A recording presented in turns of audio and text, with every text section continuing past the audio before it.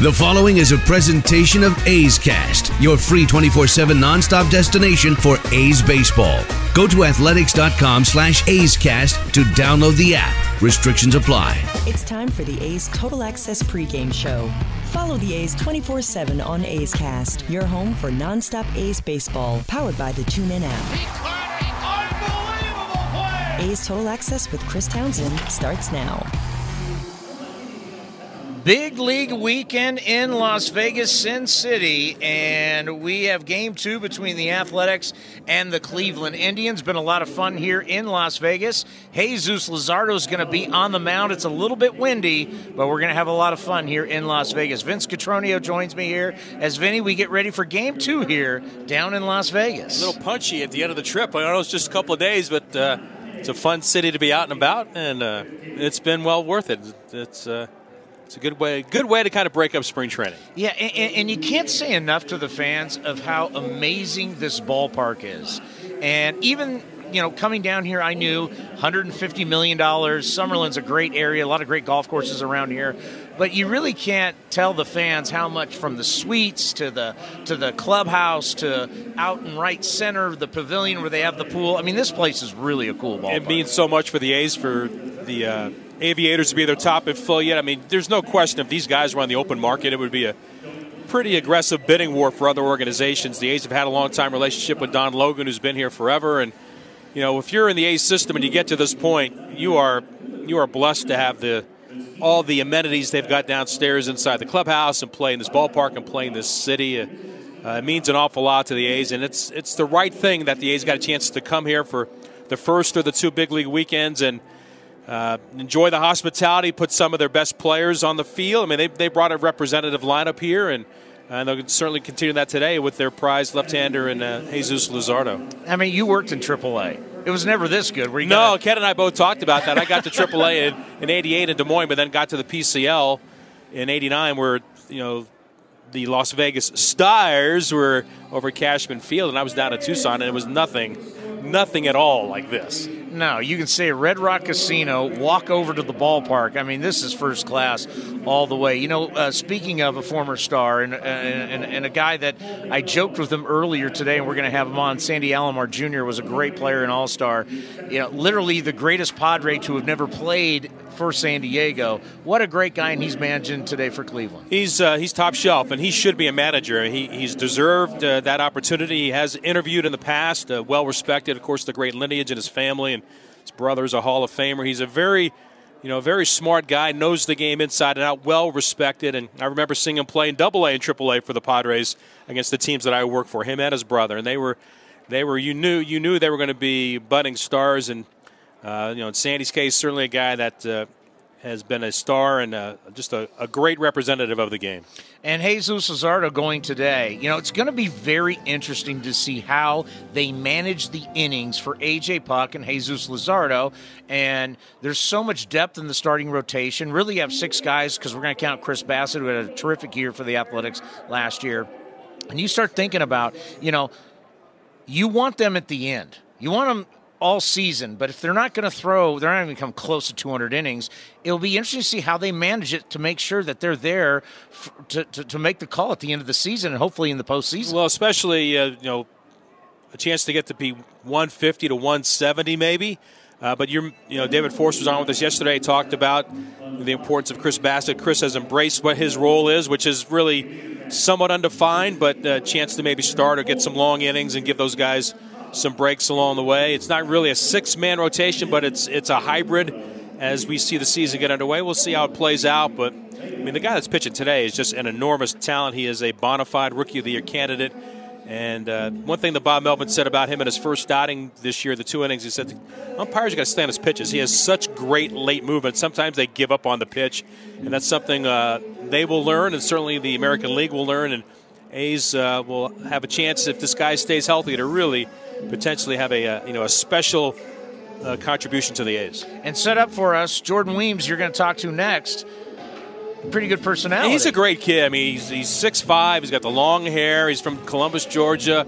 Was a catcher in the Red Sox system. They converted him to the mound, and a lot to learn. He's in camp having fun. The guys were joking with him today. He's a non-roster invitee. He's going to be somewhere in the system, AA or AAA. The guys were calling him the closer because he did that yesterday. And I know it's a spring training game, but you're pitching in front of the Major League coaching staff, and a chance to do something like that is fun. And he had a good time with it, and he's a fun guy to be around. It's one of those great spring training stories away from the Chapmans and the Simeons and the Olsons and the Luzardos and the Laureanos. You get to see some of these guys that are in camp and really enjoying it and trying to make their mark at some point down the road. And he's going to join you next, right here on A's Total Access.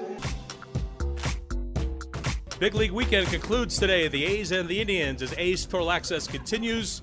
From Las Vegas, Jordan Weems joining us today. Came in and closed the game yesterday in the victory against Cleveland. I know it's not even March yet, and it's a spring training game, but still it had to be fun to go out there in that kind of situation, close out the game, protect the lead, and pitch well. How did it feel for you? For sure, it's always fun getting to go out there and get it closed. Whether it's in it's still March or it's spring training or whatever it is, it's a good opportunity to go out there and showcase your ability, and it felt good. It was the first one of the season for me. I was just kind of used to doing it with the Red Sox in AA a good bit last year, so it felt good to kind of get back out there and feel that adrenaline pumping again. But with a Major League coaching staff watching you, maybe a little bit more? Oh, no doubt. You always want to impress these guys, especially with it being your first year with Oakland with the A's. So you want to come out here and you want to impress, but also just stay within yourself at the same time and not try to do too much. You have a unique story. Also, Anthony Gose yesterday, former Major League outfielder. He pitches for Cleveland. You were a catcher in the minor leagues for the Red Sox, converted back in 16 to the mound. Take me through the story, the initial conversation about, I want to stay in pro ball. I've got some skills I think that might still translate to the big leagues, so let's give this a try. Well, I got to get all of the credit to the Red Sox, honestly, because I kind of just went with them. It was kind of a shock to me when they asked me if I wanted to pitch, because I could have said no and tried my hand in catching still and just try to go with another organization maybe if they would release me. But I trusted the Red Sox. I said, you know what, I'll give it a try. I got a good arm, and I've hung around a lot of pitchers and pitching coaches, and just I was always one of those catchers that kind of took his craft of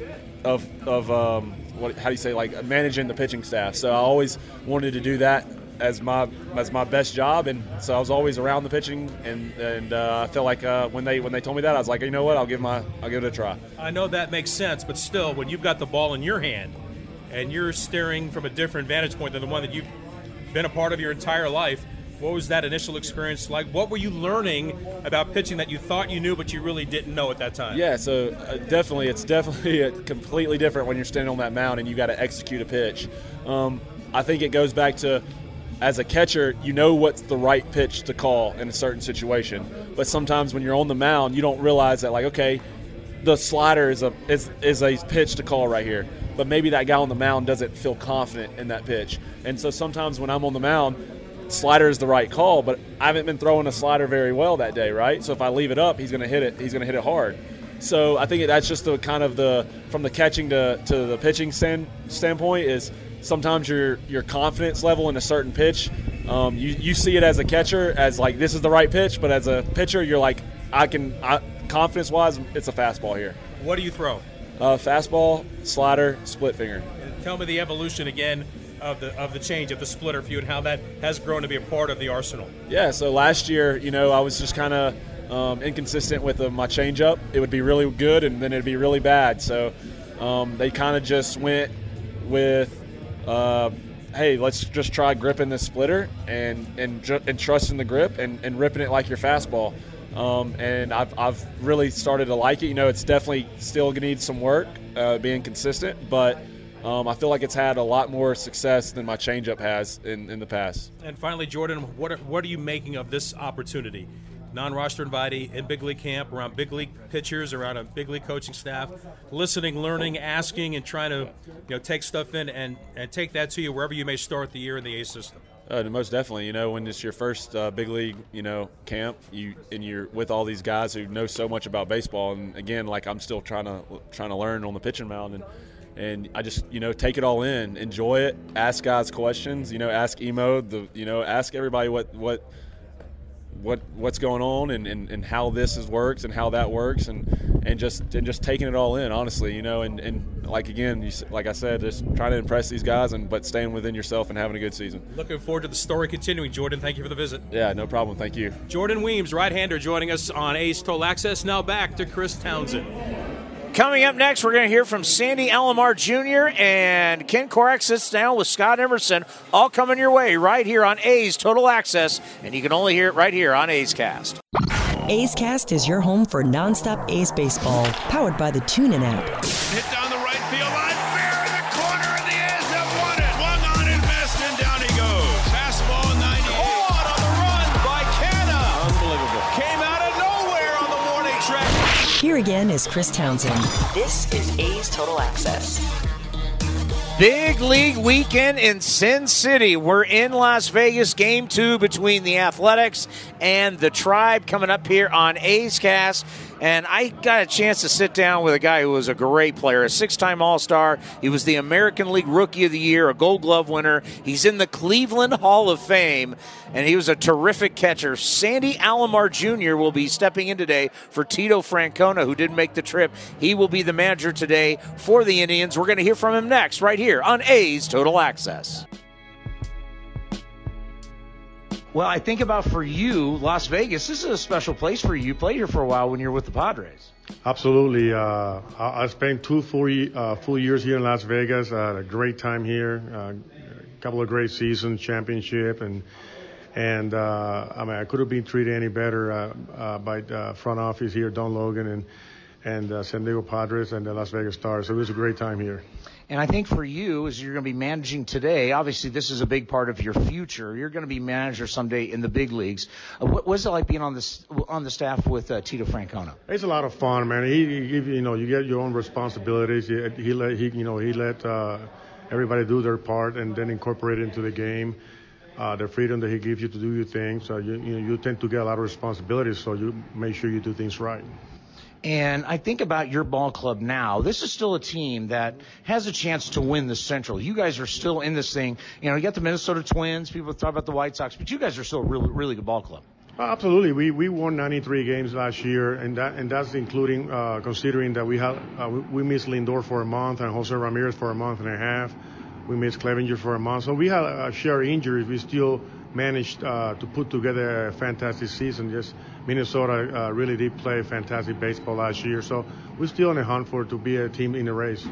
And I think about the American League because this affects us, the A's also, is there's only a few teams really in this. There's a lot of underbelly. Talk about how when you think about the Yankees, you think about the Rays, you guys, the Twins, the A's, the Astros. There's only so many teams that are really, really in this thing to try and win divisions and get to the World Series.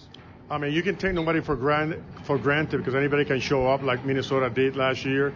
But, the A's always putting good teams out there. They're very competitive. And if you're looking for a wild card spot, it's very difficult you got to win more than 90 games in order to make it. Yeah, think about that. We've won 97 games 2 straight years, and it only got us to a wild card game. That's unbelievable. I mean, a team that wins that many games should be guarantee a postseason, like a series, not just a wild card. And when I think about you in Cleveland, what is that relationship like as you being a Cleveland Indian? And I know that the relationship between you and the town is very special. Very special. They gave me the great opportunity to play Major League Baseball when I got traded from San Diego. Carlos Vargas, myself, and Chris James. It was an eye-opening experience, and the opportunity was there. And they embraced us when we got in, and we went through the whole process of rebuilding in Cleveland, and then we ended up enjoying the results of a rebuilding.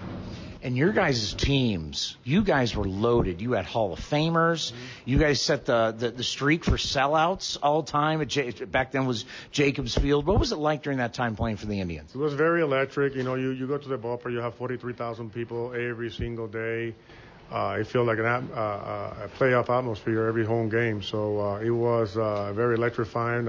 Our team, we had a fantastic offense and remarkable bullpen. So the fans got to experience something very exciting for many years.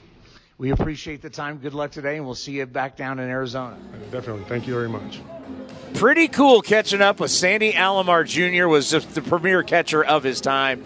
What a great talent and what a great man, as Ken Korak knows him real well, and Ken broadcasts his games. He's a really, really special guy. Coming up next, how about Ken Korak and Scott Emerson? Doesn't get any better right here on A's Total Access. From Vegas, it's Big League Weekend. The A's and the Indians, and Scott Emerson, the A's pitching coach, is with us. And Emo, in the spring, how do you work out the innings? In other words, when you come to camp, do you have a pretty good idea for the starting pitchers of the progression they're going to have from the start of spring training until opening day? Yeah, right around January 1st is when I start putting the map together of when they're going to pitch. Generally, some guys will go 1 in 25-30, depending on their health issues and their off-season workouts and the innings that they pitched last year. And then generally the plan is 2 in 45, 2 in 40. But before that, the pitchers throw a 2-up batting practice where they throw 15 pitches. They sit down while somebody else throws. They go back out for 15 more pitches. And we build them roughly 15 to 20 pitches per outing. And that takes them right to about 100 pitches for opening day. So that would be the progression. You know what to me is interesting is being in camp before the games even started. It looked like most of your guys were throwing hard already. Has that changed in the game, that guys are working out a whole lot more during the offseason? Yeah, especially, we did add an extra week to the throwing program this year. We added an extra bullpen to the throwing program as well. These guys are going to, with technology, they want to see what their ball does. And it's really not really good for them to just go to a facility and throw a baseball and not be close to game speed. So when they go and are trying to design a new pitch or work on something specific, if they're throwing at 45, 50, 60% effort level, it really can't translate into how can I get better. So, we still warn these guys that, hey, you're going to have 8 sides in the off season. You're going to throw 2 sides when you get here. You're going to throw a batting practice, and even some guys after that batting practice will throw another bullpen. So, you don't want them peaking too soon. Generally, the velocities for these pitchers will happen the end of May or middle of May, right in that area. All right, let's talk about the 2 most talked about pitchers in camp. Let's start with A.J. Puk. How does he look to you? He looks outstanding. I think, he's free and easy. He's, well removed from his issues and his arm injuries. I think he's feeling a lot of confidence in throwing the baseball. And when you have confidence, a lot of good things happen. Jesus Luzardo as well. And both these guys have had Tommy John surgery. How much of the mental part of that is important to get through it and then gain the confidence you talked about? Well, I agree. I think, mentally, like I said about Puk, when you start getting a few years removed from that surgery, you start feeling really confident in your arm. You can start letting it go. You can start putting your body into those positions that offer success, and that's why the weight room and Josh Cuffey are very important to our pitchers and our program, and Nick Paparesta with our arm care. These guys are in a position where they're feeling loose and easy and really good about themselves. Do Luzardo and Puk go into the regular season with any restrictions? No, we haven't talked about that. We're just going to go play baseball, and, obviously you're going to keep your eyes on every single pitcher and their pitch count moving forward. So, these 2 guys are going to be treated just like everybody else for the time being, just like everybody else. But then I would think that the rest of the depth is really important for you guys. In case something happens, somebody goes down. If you have a 6th starter, somebody might be even in the 7th spot down here in Vegas. That could be big. Yeah, you're always looking to extend guys some innings. We got Chris Bassett, who did a great job in both roles for us last season. So there's always an option there. And you're looking for guys to battle in spring training. We got Paul Blackburn. Unfortunately, Daniel Mangden got hurt, but I don't think he's too far removed. And Daniel Gossett is making a return to the mound, and he's feeling really good about himself and his arm. So, we got some battles for some depth reasons, and it's going to be a lot of fun to see what happens. Frankie Montas is throwing the ball great. I think Frankie, I think the world of Frankie Montas. In my opinion, he was an all-star the first half of the season. The unfortunate circumstances that surround him. I know he's got a lot to prove to not only himself, but to the players and to the fans. And I think Frankie's up for the challenge. All right, Emo, go get him. Thanks for the visit. Thank you. All right, Scott Emerson joining us in our pregame coverage. We'll continue from Vegas right after this. That is correct. Ken Korak, Vince Cotroneo coming up next. It's game 2 of Big League Weekend here in Las Vegas, right here on A's Total Access, and you can only hear it right here on A's Cast. Baseball coming your way next. This has been a presentation of the Oakland Athletics.